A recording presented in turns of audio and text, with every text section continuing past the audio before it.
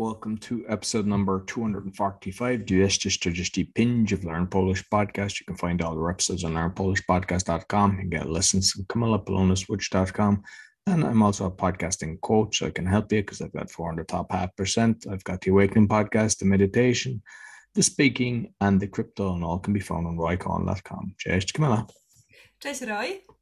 Witam Cię bardzo serdecznie i witam wszystkich naszych słuchaczy w ten bardzo radosny, miły dzień. Dzisiaj jest 1 czerwca, a w Polsce jest to Dzień Dziecka.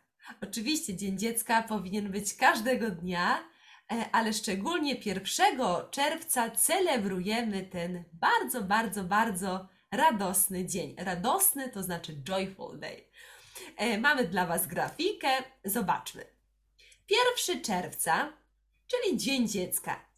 Tego dnia traktujemy nasze dzieci szczególnie. So we treat our kids specially, tak? Szczególnie.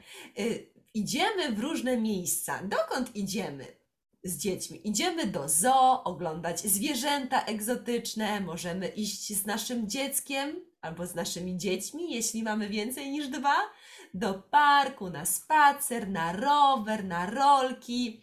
Możemy iść do Luna Parku, czyli do parku zabaw. Możemy również zabrać nasze kochane dziecko do kina, na lody, na jakieś ciastko. Czyli dzisiaj robimy różne rzeczy dla naszego kochanego dziecka. Do basen na przykład. Na basen, tak. Możemy, jak dziecko lubi bardzo pływać, możemy zabrać nasze kochane dziecko na basen. Co kupujemy? Kupujemy oczywiście zabawki, słodycze, czyli Toys, sweets. Yeah. Może ubrania, na przykład mój syn chciał bluzę. Teraz bardzo popularna firma, to jest oczywiście Minecraft, wszystkie dzieci lubią te gry i teraz różne bluzy, ubrania, zabawki, także on chciał bluzę. Także kupujemy naszemu dziecku coś, co nasze dziecko lubi. Oczywiście też życzymy, czyli we wish something, tak? Co życzymy dzieciom? Dużo radości, czyli radość to jest joy, szczęścia, uśmiechu, smile, bajkowego życia. Bajka to jest jak w tej. Cartoon. Tak. I bajkowe życie to jest takie życie jak z bajki. Piękne, szczęśliwe, bezproblemowe, więc życzymy bajkowego życia i też czasami mówimy cukierkowego życia, żeby to życie było jak cukierek. Sweet life. Słodkie życie jak cukierek, więc życzymy dzisiaj naszym dzieciom tego wszystkiego. Co się dzieje w szkole?